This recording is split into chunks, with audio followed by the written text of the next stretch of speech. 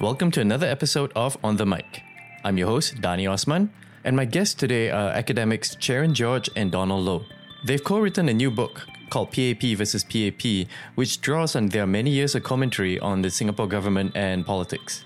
We spoke about what's in the book, and they also shared their views on Singapore's political developments since the 2020 general election. So without further ado, here's the interview.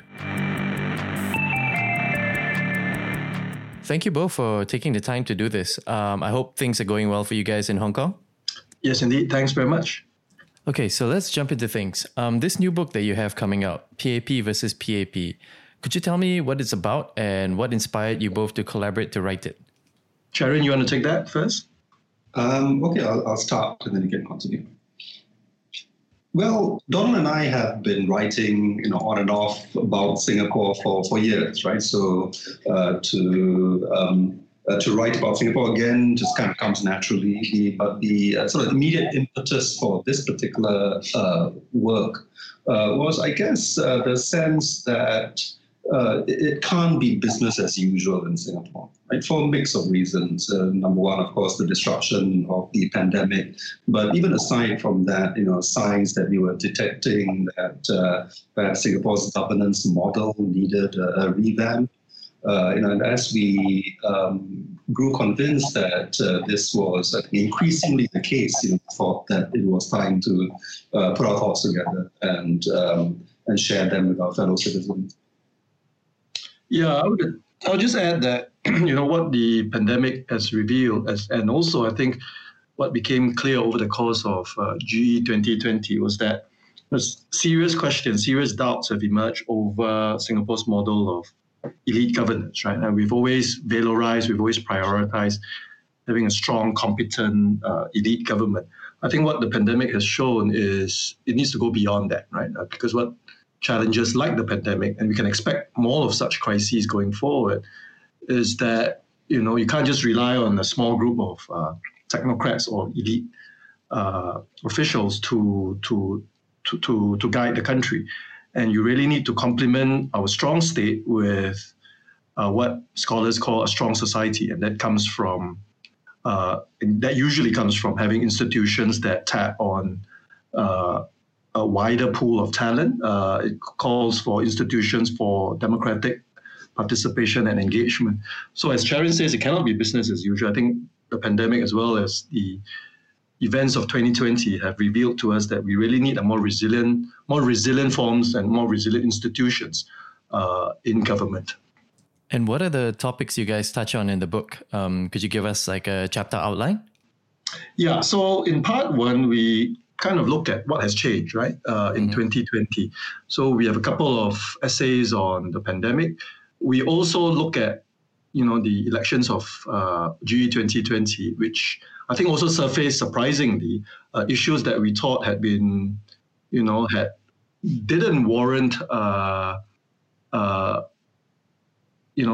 sort of emphasis or focus that we saw in the general election. So that's part one, how the environment, how the operating context has changed. And then in part two of the book, we look at, why this new context that has been precipitated by the pandemic demands a number of things, right? One of which is greater accountability, but also greater economic and social justice. And you saw that express itself in various dimensions over the course of 2020, right? Whether it's the support, the absence of automatic support for low-income Singaporeans or unemployed Singaporeans, or even issues around cultural diversity that surfaced in GE 2020. So all these are various manifestations of economic and social justice. And I think what the surface is that we really need to craft or create a new social compact. And then finally, in part three, we present, some suggestions on how we can start the process of democratic deliberation and bring on board a wider array of viewpoints on how we should organize and run ourselves politically. So the third part is on accountability, democracy, and toleration of dissent. Sharon, you want to add on? Yeah, I'll just add that in all these grand ideas that we present. Some of them may appear radical, provocative to Singaporeans who are not used to hearing them, but we both very strongly feel that they are actually well within what Donald called nicely, the PAP's ideological range, right? Mm-hmm. These, in fact, should not be considered to be beyond the pale by a national movement that has always prided itself in taking a broad church approach to government and politics. Yeah, they may seem, some of these ideas may seem unfamiliar to the people who are currently holding power.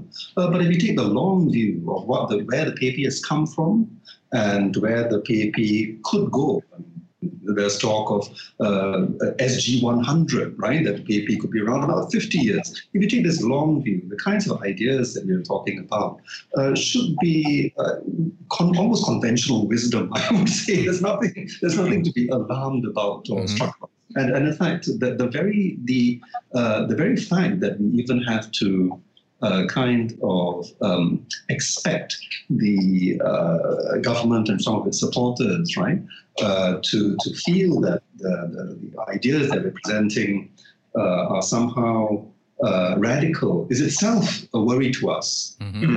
Because a society that is as developed, as well educated as ours, should be comfortable with a range of ideas. And the very fact that it is not is itself a symptom of the problems that we are talking about. Yeah, the narrowing of the Singapore mind, as it were. And why choose to call it PAP versus PAP? Is it about the fact that the biggest challenge or the biggest thing that's holding the PAP back maybe within its own party? Yes, exactly. Yeah, but I should quickly sort of hasten to add, that this is not a story about a split between individuals in the party, which is conventionally how Singaporeans have always thought about PAP being divided. No, I think that is simplistic, right? While it is certainly true that there might be leaders with more hardline instincts and those with more liberal instincts, we hardly go into that, because really what we are more concerned with is kind of a tension within the PAP that I think transcends individuals. Yeah, this is the clash between different kinds of approaches. And yes, Danny, as you say, that we think that actually what is holding back the PAP, the fork in the road, as it were, that confronts the PAP right now, is really it's within its own mind. Yeah, that it has choices to make that can decide whether the PAP continues to be the lead movement in the Singapore story, or whether it is going to, degenerate into mediocrity and just another party. So the choice is within the PAP, as you say, and this is what we try and get at. Yeah, just to add on, it's also called PAP versus PAP, I think, because, we try to highlight the contest between two impulses, at least two impulses within the ruling party, right? The first is its capacity for adaptation. It's the fact that it is an elite, expert-led government. The fact that it has a strong core of technocratic expertise. So I would term that its adaptive capacity. At the same time, we've seen over several decades that the PAP has very strong authoritarian, hegemonic, sometimes even majoritarian tendencies. And what we think Singapore needs, and also what the PAP, we argue in the book, what the PAP is in the PAP's own long-term interests, is for its adaptive capacity to come to the fore, right? To take charge, rather than to succumb to the easy temptation and the lure of, resorting to hardball authoritarian methods. Because in the long run, that is what is going to cause polarization and division in Singapore. And looking like now that it's a few months after GE 2020 and we have the new MPs in Parliament and so on, how viable do you think the prospect of this reinvented PAP is? Well, most of my friends, and it's probably true of you too, Donald, are extremely skeptical of our presumption that the PAP is capable of change, right? So, I mentioned earlier that some of our ideas may seem radical to sort of conservative ears, but frankly, I expect even more resistance to the anti-PAP crowd, who are convinced that no, the PAP is beyond hope, that is incapable of change. We, I think, got together to write this book because even though we are skeptical, we're not cynical, right? And history tells us that no, change can come from any direction, right? If we look at even the massive, great reformers of the second half of the 20th century. Some of the greatest reforms that have changed the world have not come from revolutionaries outside the party, right? They've come from within. The ultimate, of course, being Deng Xiaoping in the Chinese Communist Party. But think about Myanmar, right? Who would have expected that the quantum leap in Myanmar's progress would have come from within the regime, right? And the great democracy champion would have turned out to be such a disappointment, right? So the truth is we can never predict, right? We can never predict where exactly positive, progressive change is going to come from. And as long as that's the case, as long as that's that we want to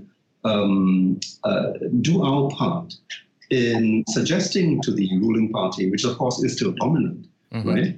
And it should be within itself to take Singapore in a direction that is positive for itself as well as positive for the country. Yeah. Do we see signs that this is actually happening? Not yet. It may be too early to I think most of the early signs have been disappointing, though I don't think it's surprising to either Donald and me. What do you think, Don? Yeah, I think just to add on, so Charon's made the case that it is within the party's ability, right? So it's able to reform if it chooses to. I think that there's also a strong argument to be made that it should reform in the interests of Singapore, because realistically we do not think that there will be somebody or a party that's able to take over the reins of government in the next or maybe even the next two elections. So minimally we should expect to have to live with a PAP government for the next 10 years. And 10 years is a very long time, right? I mean, this is just 9 months into 2020, and look how quickly we have struggled to cope with the challenges and the disruptions of the pandemic.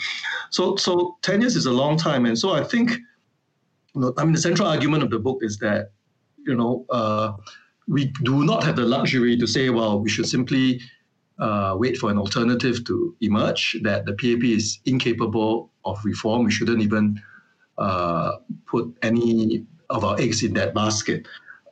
So here's the argument. So this is the argument for why it should reform, not just that it can reform, right? But I agree with Charon that it's probably too early to tell. But I have to say also that the early signs are not encouraging, right? The signs, the promised soul searching, I don't see it having been done. I don't see it having resulted in any sort of significant opening up of the political space. I don't see it resulting in any significant shift in, the attitudes towards equality and redistribution, for instance. And if you look at the last couple of months, we've had reminders that things are not well, right? Things are not well with the criminal justice system. Things are not well with, for instance, the way, the party tends to go after its critics and its dissenters. So as Charon says, we are skeptical, but we are also somewhat hopeful.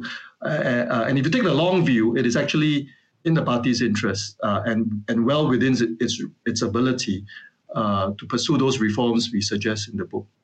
We've spoken about how you're skeptical about the prospect of the PAP being able to change, but have you seen any signs or recent developments that point in the opposite direction? Not really. Well, I guess the most obvious would be the anointing of Pritam Singh as leader of the opposition, right? Which is, I think, an important recognition that the parliamentary opposition plays an important role in our democracy. That would be one obvious one. But for me, the signs of hope. Why is it that I still want to believe, right?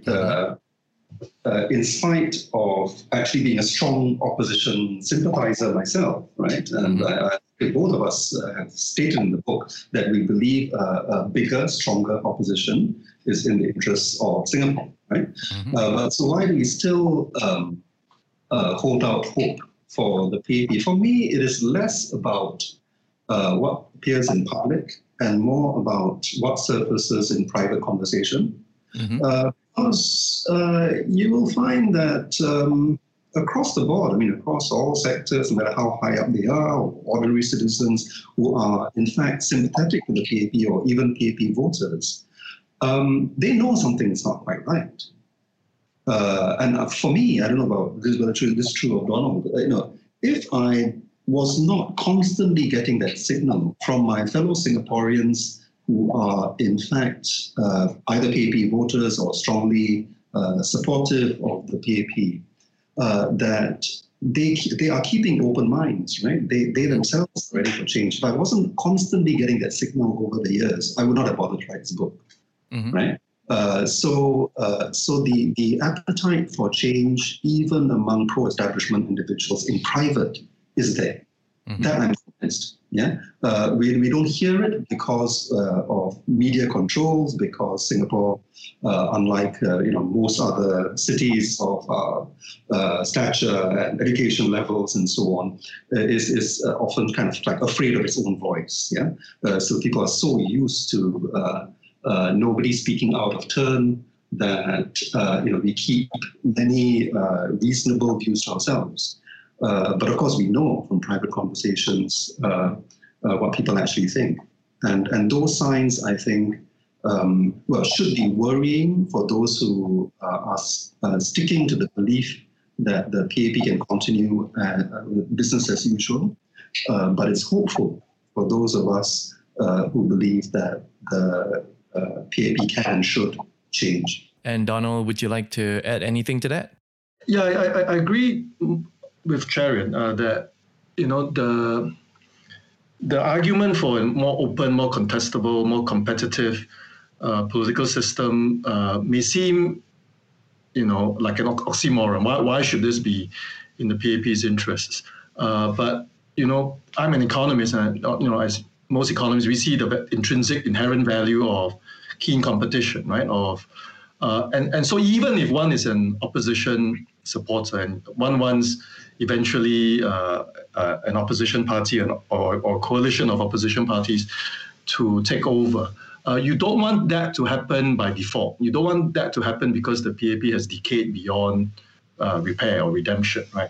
You want that to be the result of keen competition where the opposition or an alternative party emerges because it shows itself to be as competent, if not more competent, than the PAP.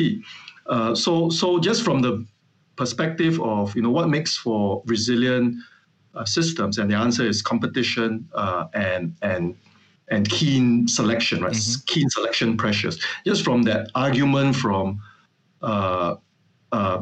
what makes for resilient political systems, we think it is in the interests of Singapore, not just of the PAP, that the PAP is able to accept and embrace a more diverse, a more contestable, a more competitive political system.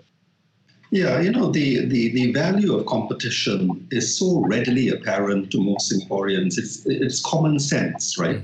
It's common sense from everything around us. The fact that we have high quality, high compute, incredible computing devices, in our pockets in the form of smartphones, right? It's because IT and telecom is an extremely competitive industry, right? If you're a football fan, you know that a Liverpool that had to win the championship in competition with Manchester City is a superior club than it would have been if its competition was Tranmere Rovers, right?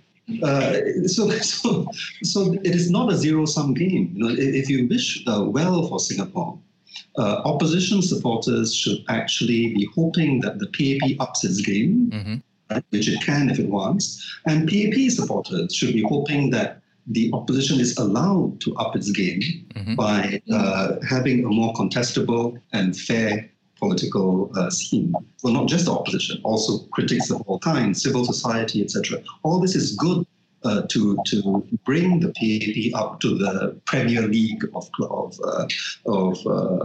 political organizations. As now, I think it is underperforming precisely because it has made the competitive landscape so monopolistic that it has shielded itself from the purifying power of competition, in the mistaken idea that, if you clear public policy of all this untidy politics, you're going to make decisions faster and more efficiently, which may be true. You make your decisions faster, but they're not necessarily better decisions.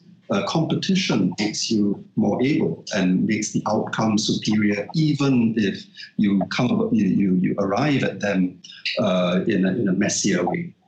And post-GE, do you think that the opposition has been performing well in Parliament? Like, are they bringing that competition that you're talking about? Well, I've been quite impressed by some of the new members of Parliament. People like Gerald Giam, of course, Jamus, everybody talks about Jamus Lim, but also folks like, that nominated, the non-constituency members of Parliament like Hazel Phua and Leong Man Wai. I think they bring fresh ideas. They bring, they are not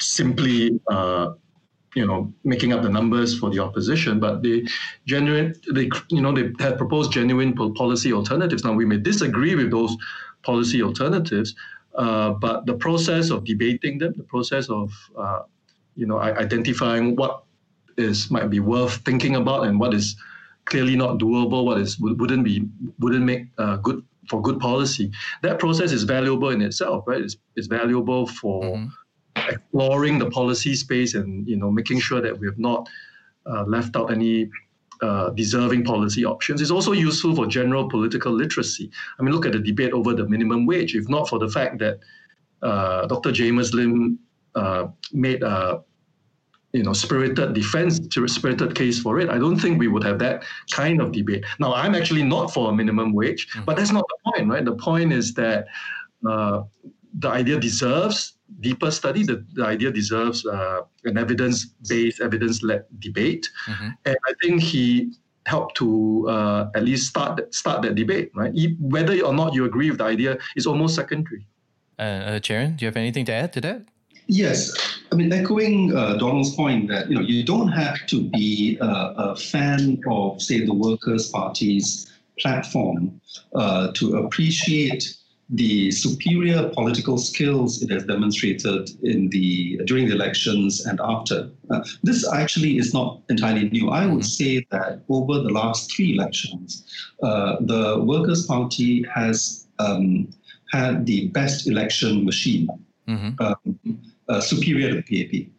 It has been more on message, it has been more disciplined, and it has demonstrated steel under fire. Yeah? It has shown that these individuals, even though their CVs are nowhere near as impressive as the CVs of the PAP front bench or even its backbenchers, these individuals have been able to raise their game, right? Which goes back to the point we were making earlier about the value of competition. I mean, if you want to see what competition and constant scrutiny and baptisms of fire do, just compare the leadership abilities of, say, Pritam Singh and Sylvia Lin, compared to their equivalents in the PAP. they're different, right? And why are they different? They're different because Pritam and Sylvia had to get to where they are, had to endure, a decade or more of unfriendly media, of people twisting their words, of harassment, of the game being so completely skewed against them, right? Whereas in the front benches of the government, and in fact throughout the establishment, what you're seeing is individuals underperforming with extremely impressive credentials, but showing what being shielded from constant competition does to one's mind, to one's ability to deal with the unpredictable. Yeah, most of the time, this is not readily apparent for the simple reason that most of the time, the PAP leaders benefit from a very friendly media environment and public sphere. Yeah, but of course, with elections, suddenly it's different, right? With elections, during the election campaign, suddenly you have a barrage of criticism. Everything you say will be immediately challenged because everyone's focused, and that's what elections are about. And suddenly you see ministers who should be capable of much better foundering. So why are they foundering? They're foundering because they're simply not used to it. This should be, to me, it should be a worry not only for the PAP, but for Singapore generally, right? Because we're counting on our leaders to compete, not just with, small parties like the Workers' Party. We're counting on leaders to have a battle of wits, to clash swords with, far greater challenges, in the world beyond, with far bigger countries, with leaders who have far more to draw on, and I wish that the government viewed the normal politics, whether it is competition with the opposition or dealing with civil society and dissidents and so on, as a kind of a very, forgiving training ground for far bigger battles, right? So just let it happen. Don't overprotect your emerging leaders too much, because that is not going to prepare them for the far more serious competition that is awaiting them outside of Singapore's shores. And speaking of that, I mean, in the publicity material for the book, I noticed you guys mentioned the threat of identity politics, populist nationalism, nativism, the erosion of trust in public institutions like you see overseas, and you warned that that the government needs to be prepared to deal with this. Do you see signs of such issues already taking root in Singapore? Yes, I mean, this is quite distressing and even alarming to me, right? The way in which the establishment has been prepared to play with fire. First of all, through its ultras or its trolls, but even from voices from within the establishment. There is a very slim line between sort of being nationalistic and being exclusivist and, inculcating an us versus them attitude. And once this kind of genie gets out of the bottle, it's very hard to tame. Yeah, I think all the evidence around suggests that, in a world where identity politics so easily spins out of control, the responsible thing to do is to promote more inclusive values where people feel united around principles, not around national identity, and of course certainly not around race and so on, but not even around national identity, or at least not around a narrow sense of national identity. Yeah.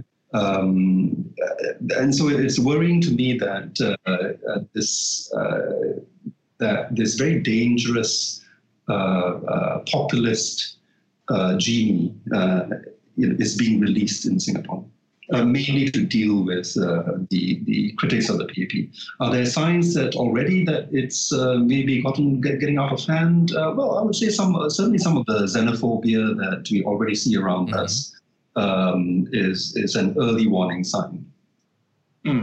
Yeah, I mean, we conclude the book with a chapter that Charon did most of the writing, called "Riding the Populist Tiger," and it starts with a review of the older Singaporeans might recall that when the PAP sort of worked with or exploited the mobilizational ability of the communists in Singapore, they called that gambit, right? That strategy, riding the tiger. And it was it was called riding the tiger because they knew it was dangerous. How do you make sure that you jump off the tiger before you are consumed by it?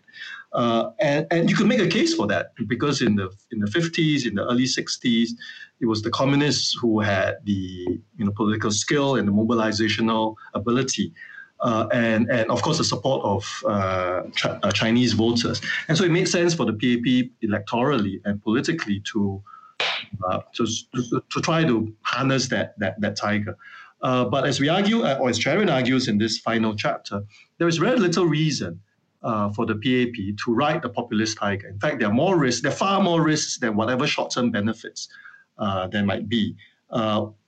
The biggest risk, of course, is that it begins to undermine our ability of our elite technocracy to make sensible, long-term oriented, evidence-based policy. Because one of the things that populist movements around the world, the one thing they share in common is a deep distrust of elites, a deep distrust of technocrats, a deep distrust of expertise and science and reason.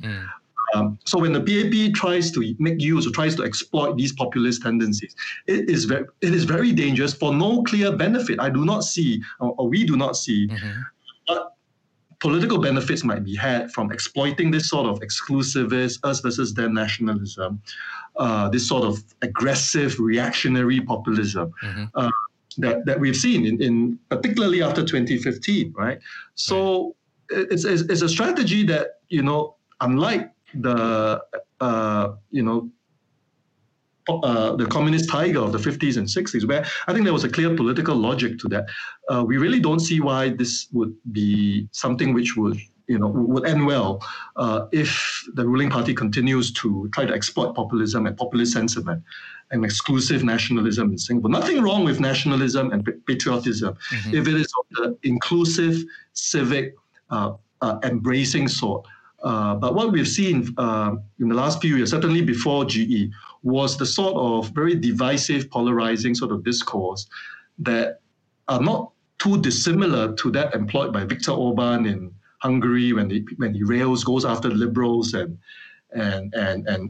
critics, not completely dissimilar to the tactics, the authoritarian methods of Vladimir Putin in Russia. So it is very worrying, precisely because Singapore's ability to compete in this, in this world, it's its reliance on reason, it's its reliance on evidence-based policy making, and riding the populist tiger undermines that capacity and robs us of our ability to make sensible, long-term, rational policies. Yeah, I mean, in the 1950s, no historian would disagree that it was empirically beyond doubt that the mobilizational power, the connection with the ground lay with the leftist or communist wing of the PAP. Right? So it was a completely rational decision on the part of the moderates that if they wanted to get anywhere, it would have to be an alliance with this very powerful global force way to the left of them. Yeah. As Donald says, there is absolutely no evidence that that is actually the case now. Right? Far from it. Instead, what the PAP has been doing is riding on extreme minority within the PAP. And what is the benefit? Extremely short term. These trolls are unleashed against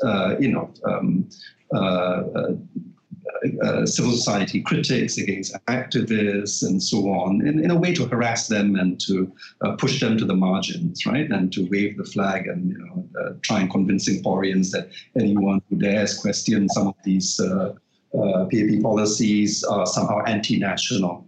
But the benefit is short-term, and as Donald has explained, so clearly, it is counterproductive, right? Because so here, ironically, what we're actually calling for is for the PAP to remember its roots, right? So this is the one aspect of what needs to change, that we're not actually asking the PAP to to sort of remake itself. And quite the contrary, we're asking it to go back to the future, right? Because there are very few leaders in the world that were as anti-populist as Lee Kuan Yew. Lee Kuan Yew understood very clearly that the dangers of overpowerful public opinion, right? He was suspicious of the popular will. Most of everything that he did as prime minister can be explained by that very simple principle that he had, right? That it was his job as prime minister to kind of make space for his technocrats to think long term for the interests of Singapore. And the way he did that was to push public opinion out of the way. Yeah, and he did this by controlling the press, controlling the unions, and so on. Right? He probably went overboard with it, but the wisdom in his approach, is worth thinking about today, right? That the recognition that good government doesn't only involve being true to the popular will. It also involves reason, empowering institutions that are based on reason and long-term thinking, and so on. Yeah. Once you introduce this populist logic into Singapore political discourse, and as Donald says, what unites populism around the world is a very strong anti-establishment, anti-reason, anti-discourse. Once you introduce that into Singapore, and where the logic of it is basically, no, if you have more people on your side, you are right. Yeah, if you speak louder, you're right. Yeah, and this is precisely the logic of the PAP's ultras, unfortunately also reinforced by some of its political leaders who should know better. Yeah, once you do that, you're undermining the very roots on which PAP ideology was built. Many would say that the typically Singaporean way of dealing with these kind of threats that we spoke about is to legislate and pass laws that protect the people. And one of the ways that we've seen this manifested is in POFMA. Now with the GE behind us, do you think that POFMA had that expected chilling effect on political discourse in Singapore? Well, I think what we have seen in the case of POFMA is that yes, I mean, ostensibly, this is in order to sort of strengthen the infrastructure of democracy by making sure that public discourse is based on a strong shared foundation of facts, right? So in principle, yes, that's a good target to aim for. But again, here we have another example of where the instinct is to use this kind of legislation to protect the PAP from unbridled debate. Yeah, this is of course most strongly encapsulated in the part of POFMA that defines the public interest as things that maintain confidence in government. Yeah, which basically means that if you have said something that is not 100% correct, and it suggests that the government doesn't deserve such high competence, you are then POFMA-able, right? But what if it is true that the government doesn't deserve that degree of confidence? Then we're kind of, that leads to a lack of accountability, doesn't it? And yet that is that we have. We have a law that basically says that more confidence in government is good, less confidence in government is bad, irrespective of whether the particular agency deserves that current level of confidence. This is dangerous. This is dangerous in terms of the kind of accountability that we should expect powerful institutions to have. The other problem, of course, with POFMA, which was demonstrated quite clearly during the elections, is that it is one-sided. Right? And so yes, again, it is worthwhile ambition to make sure that elections are clean and fought on the basis of facts, that candidates shouldn't get to undermine other candidates with lies. Yeah, that's a principle that's universally accepted, in democracies around the world. The question is, how do we actually enforce it? The closest equivalence would be legislation in France and Canada that do, in fact, allow the state to intervene in cases where candidates, complain that lies are being said about them. But the crucial difference is this.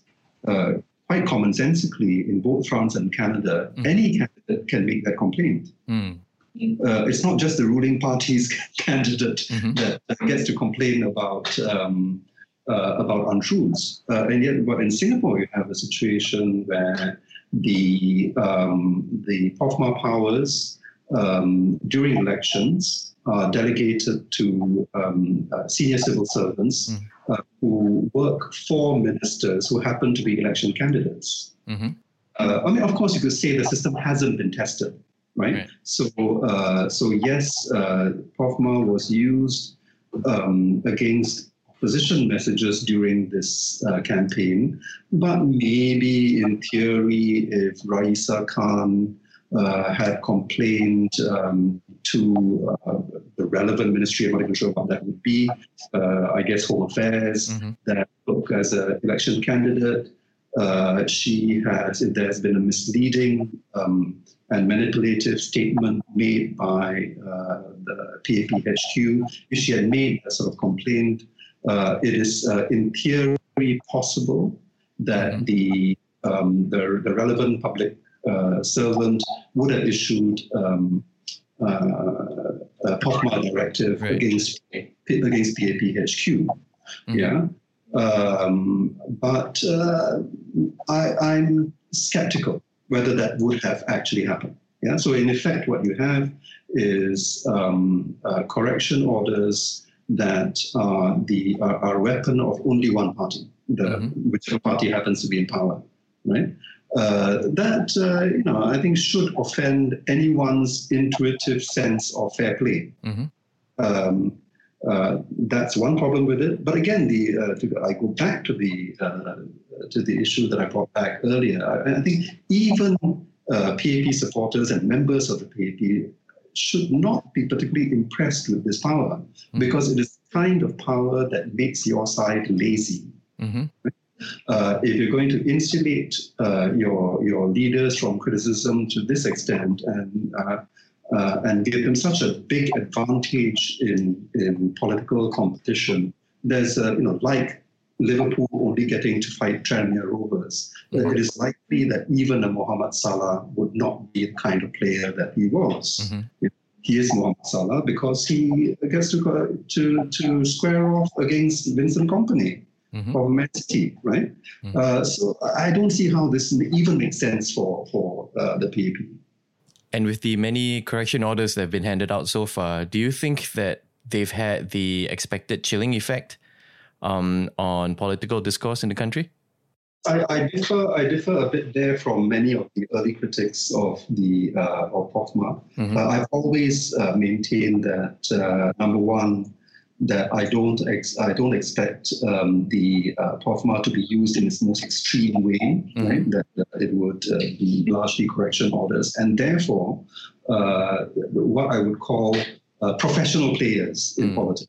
Yeah, and this would include opposition politicians, it would include Singaporean journalists, civil society activists, and so on, who do have the bandwidth to look closely at cases, at precedents, to look closely at the law, would be able to make calculated risks and then conclude that basically it can be business as usual.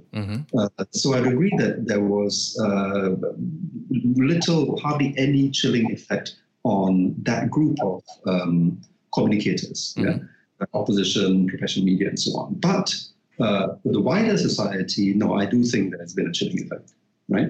I do think that it has, for example, spooked foreign media that don't have such bandwidth to pay such close attention to developments in Singapore. I think it spooks ordinary Singaporeans, academics who may think about writing an op-ed or letter to the forum page of the Straits Times and so on. Here's another kind of gray area. They're not quite sure whether they will get into serious trouble and therefore err on the side of caution. I mean, speaking as an academic, well, even if an academic has the bandwidth to think about what's permissible and not under POFMA, why should he have to expend that sort of cognitive energy? Shouldn't he just write as a researcher or academic? Because there are rules and norms in that, that govern academics' behavior and writings, right? So why even if we have the spare bandwidth to worry about, what the legislation says we can or cannot do, I think it is, just a poor use of our bandwidth or mental resources just to have to worry about and to think and to second guess what would be tolerated and what might not. Okay, and just a final one, going back to the book. If there's one thing that you could tell potential readers out there, what's the most eye-opening thing that you hope they will take away from reading the book? Well, I hope that the book is the start of many conversations, right? And we didn't write this in order to have the last word or because we think we have the answers, right? This is an intervention in public debate at what we see as a very important time in Singapore's history, where there are choices to be made for Singapore, including at the very highest levels. And we should not deny ourselves those open choices because in the mistaken view that this is a time for unity and one-track thinking, when in fact it is really a time for expanding our minds and about what might be possible. I think most of all we hope that within the ruling party and its supporters, there are individuals who are prepared to ask these bigger questions, right? Not just to ask themselves what has worked and therefore what they must cling on to for dear life, but also to consider the possible costs of the formula that they have chosen and the benefits of expanding their minds and and choosing another way. Okay, well, thank you very much, Charan. That's a great response. And thank you and Donald for taking the time to speak to me today. Thank you. Yeah, thank you very much, Danny.